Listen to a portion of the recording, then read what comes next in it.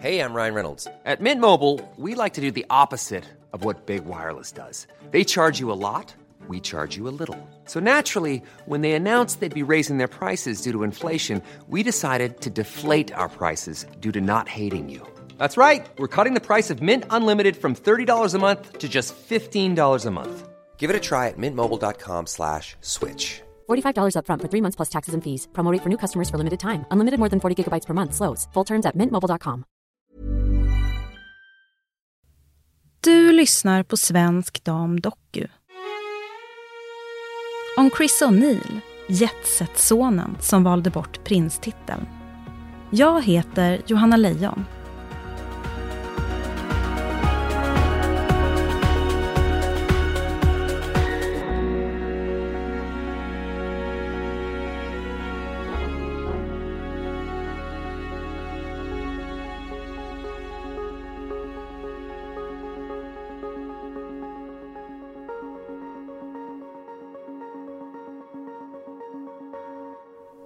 Det är den 7 juni 2013. I Stockholm råder full bröllopsyra. Man förbereder sig för vigseln mellan prinsessa Madeleine av Sverige och den brittisk-amerikanska Christopher O'Neill, den man som prinsessa Madeleine har mött i New York där hon vid tiden bor. Nu blir gästlistan till bröllopet officiell och medierna häpnar.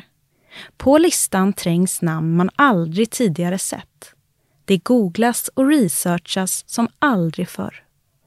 Vid bröllopet i Slottskyrkan följande dag, den 8 juni 2013, trängs svenska och internationella kungligheter med den svenska societeten i kyrkbänkarna.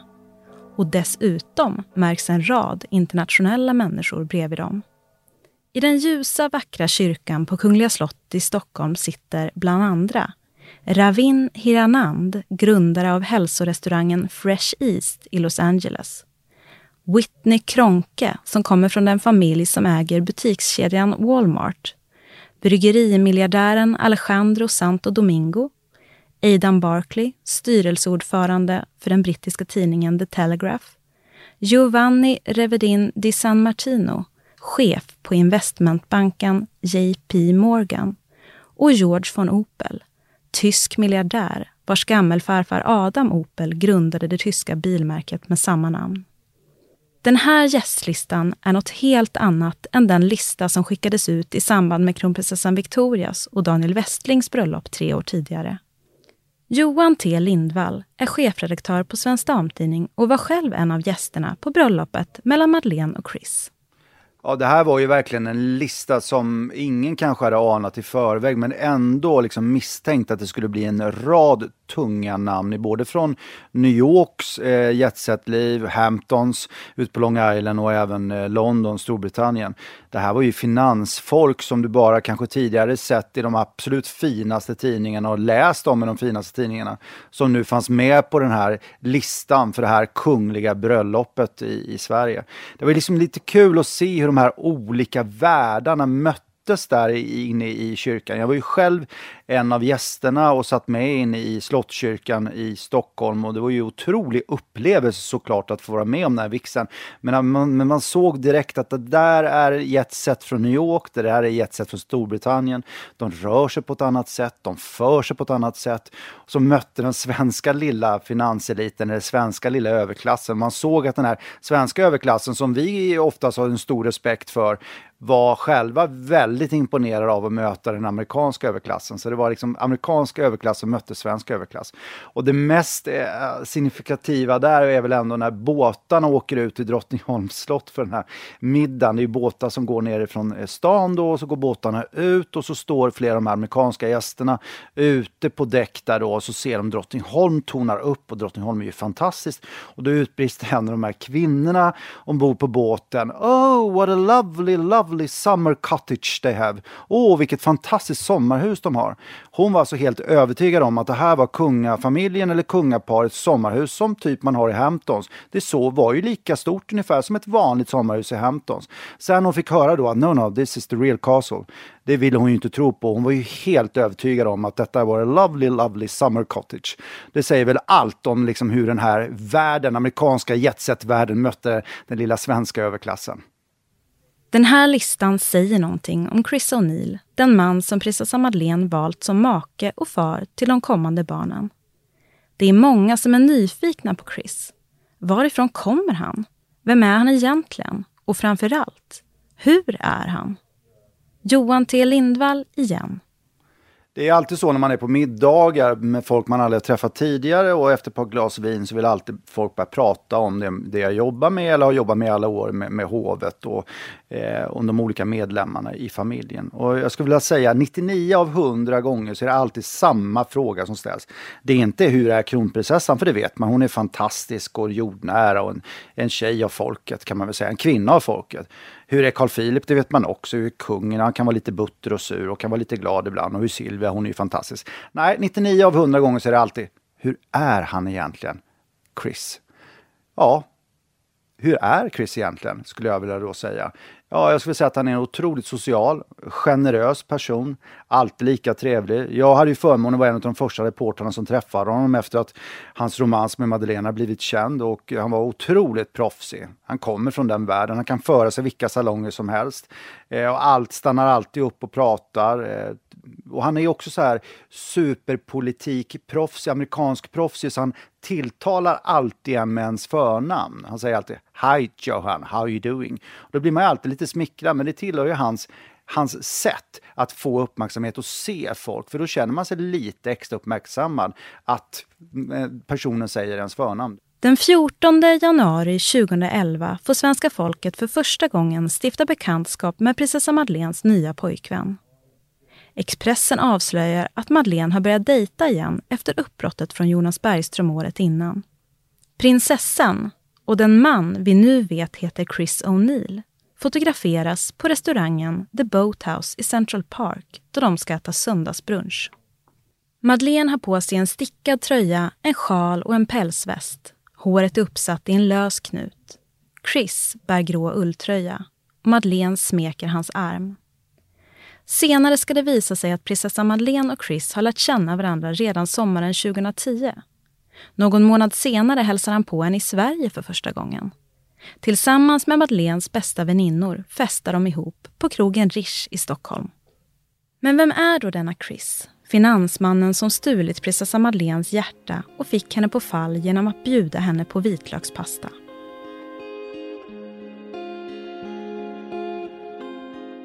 Christopher Paul O'Neill föds den 27 juni 1974 i London, där han växer upp med sina föräldrar Eva Maria och Paul O'Neill. Chris har både amerikanskt och brittiskt medborgarskap och han har 5 halvsystrar.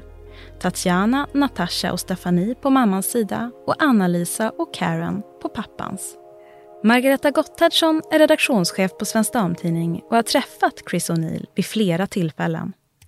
Chris O'Neills pappa har italienska rötter, men han växte upp i New York innan han på 60-talet flyttade till London. Där började han etablera Europakontoret för en New York-baserad investmentbank. Och han bosatte sig också här till slut tillsammans med Eva som snart blev Chris O'Neills mamma. Hon å sin sida är en societetskvinna engagerad i både London och Österrikes stora kulturella societetsliv. Men föräldrarna var ju väldigt måna om att Chris skulle få den bästa utbildningen. Så han fick gå i väldigt många anrika skolor. Bland annat ett internat i Schweiz. Där det bland annat står på schemat hur man ska lära sig knyta slips. Så det kan nog Chris väldigt bra efter de där åren. Därefter så tog han en examen från Boston University. Faktiskt samma stad som en av hans systrar bor i. Och efter det så har han arbetat alla år inom finansvärlden på olika sätt. Han har fått resa mycket, sett många häftiga platser. Han har varit mycket i Kuwait och även i Förenade Arabemiraten. Men nu så arbetar han med att investera i nya bolag. Chris O'Neill har ett imponerande CV. Ett CV som passar väl in i den jetset-värld som han kommer ifrån. När Madeleine träffar Chris genom gemensamma svenska vänner i New York är hon stukad. Hon har lämnat Sverige efter den spruckna förlovningen med Jonas Bergström och egentligen inte sugen på en ny relation. Men så står han där plötsligt, gentlemannen. Han är både amerikansk och brittisk. Både öppen och korrekt. Han är varm men också reserverad, bildad och kulturell. Han kan umgås med alla.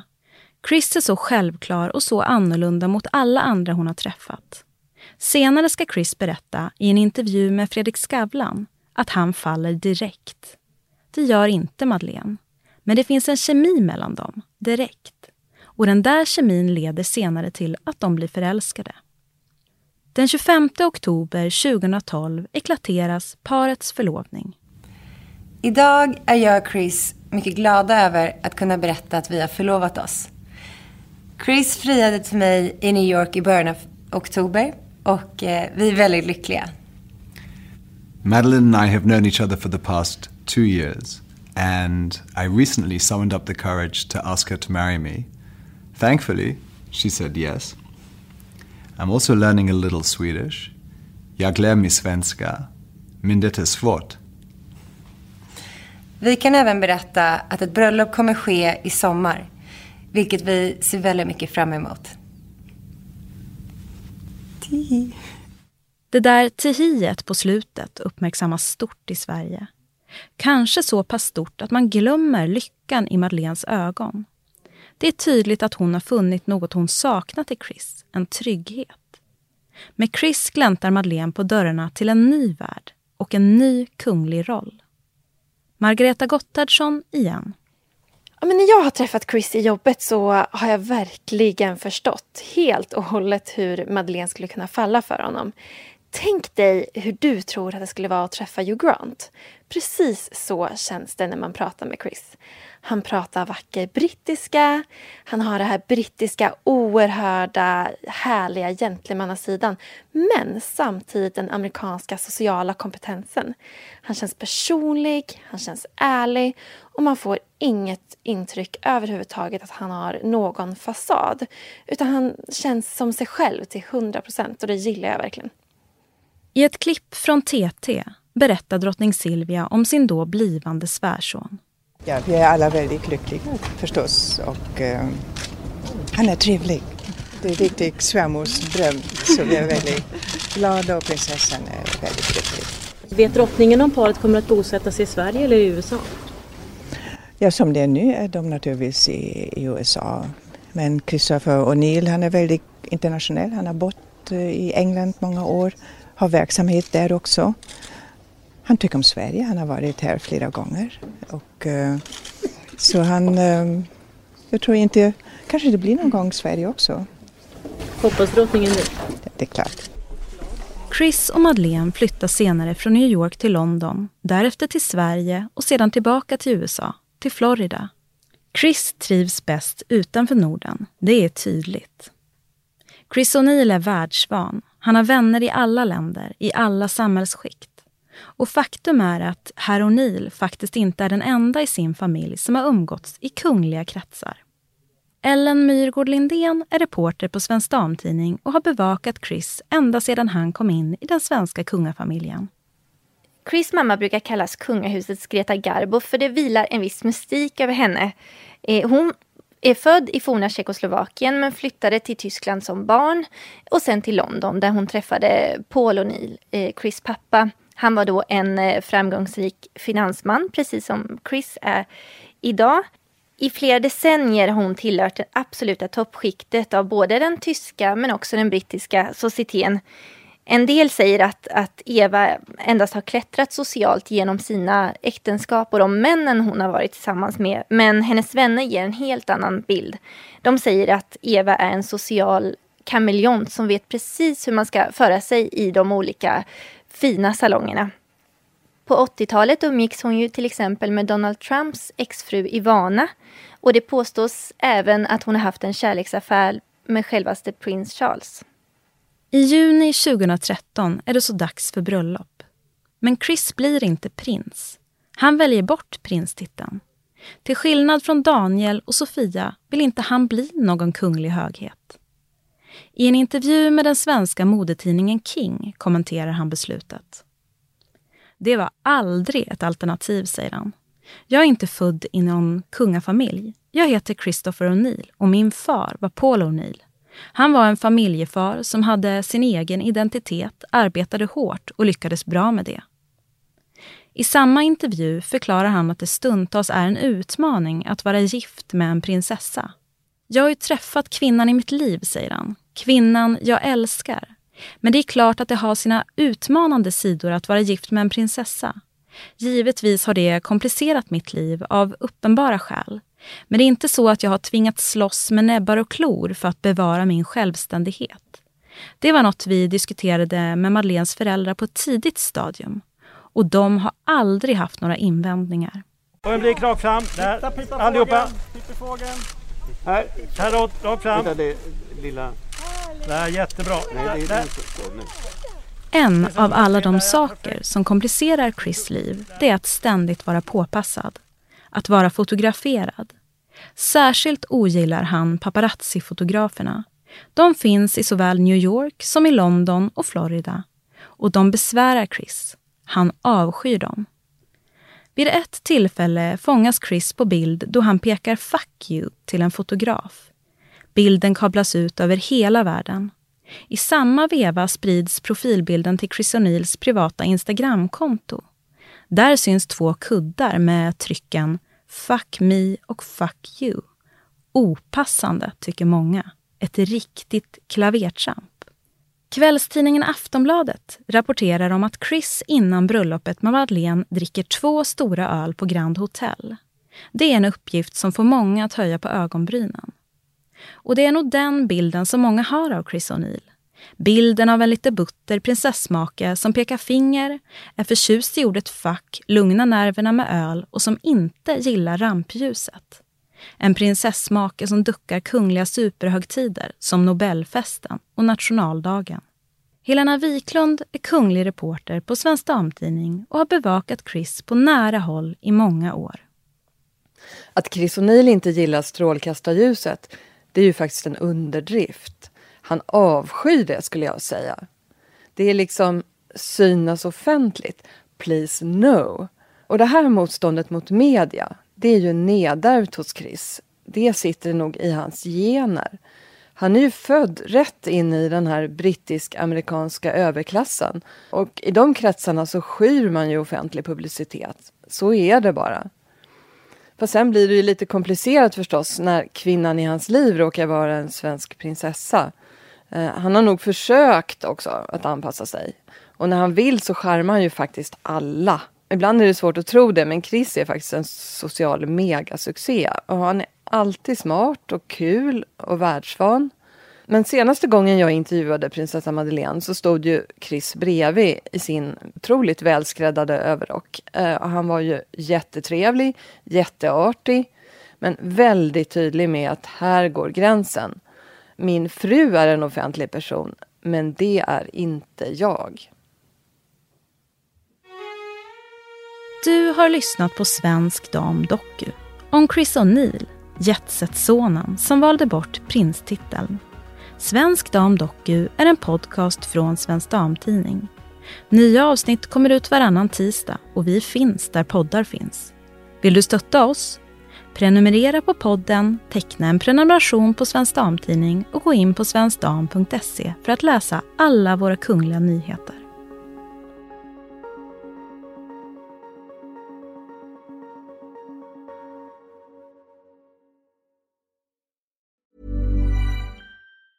Planning for your next trip? Elevate your travel style with Quince. Quince has all the jet-setting essentials you'll want for your next getaway, like European linen, premium luggage options, buttery soft Italian leather bags, and so much more. And is all priced at 50 to 80% less than similar brands. Plus, Quince only works with factories that use safe and ethical manufacturing practices. Pack your bags with high-quality essentials you'll be wearing for vacations to come with Quince. Go to quince.com/pack for free shipping and 365-day returns.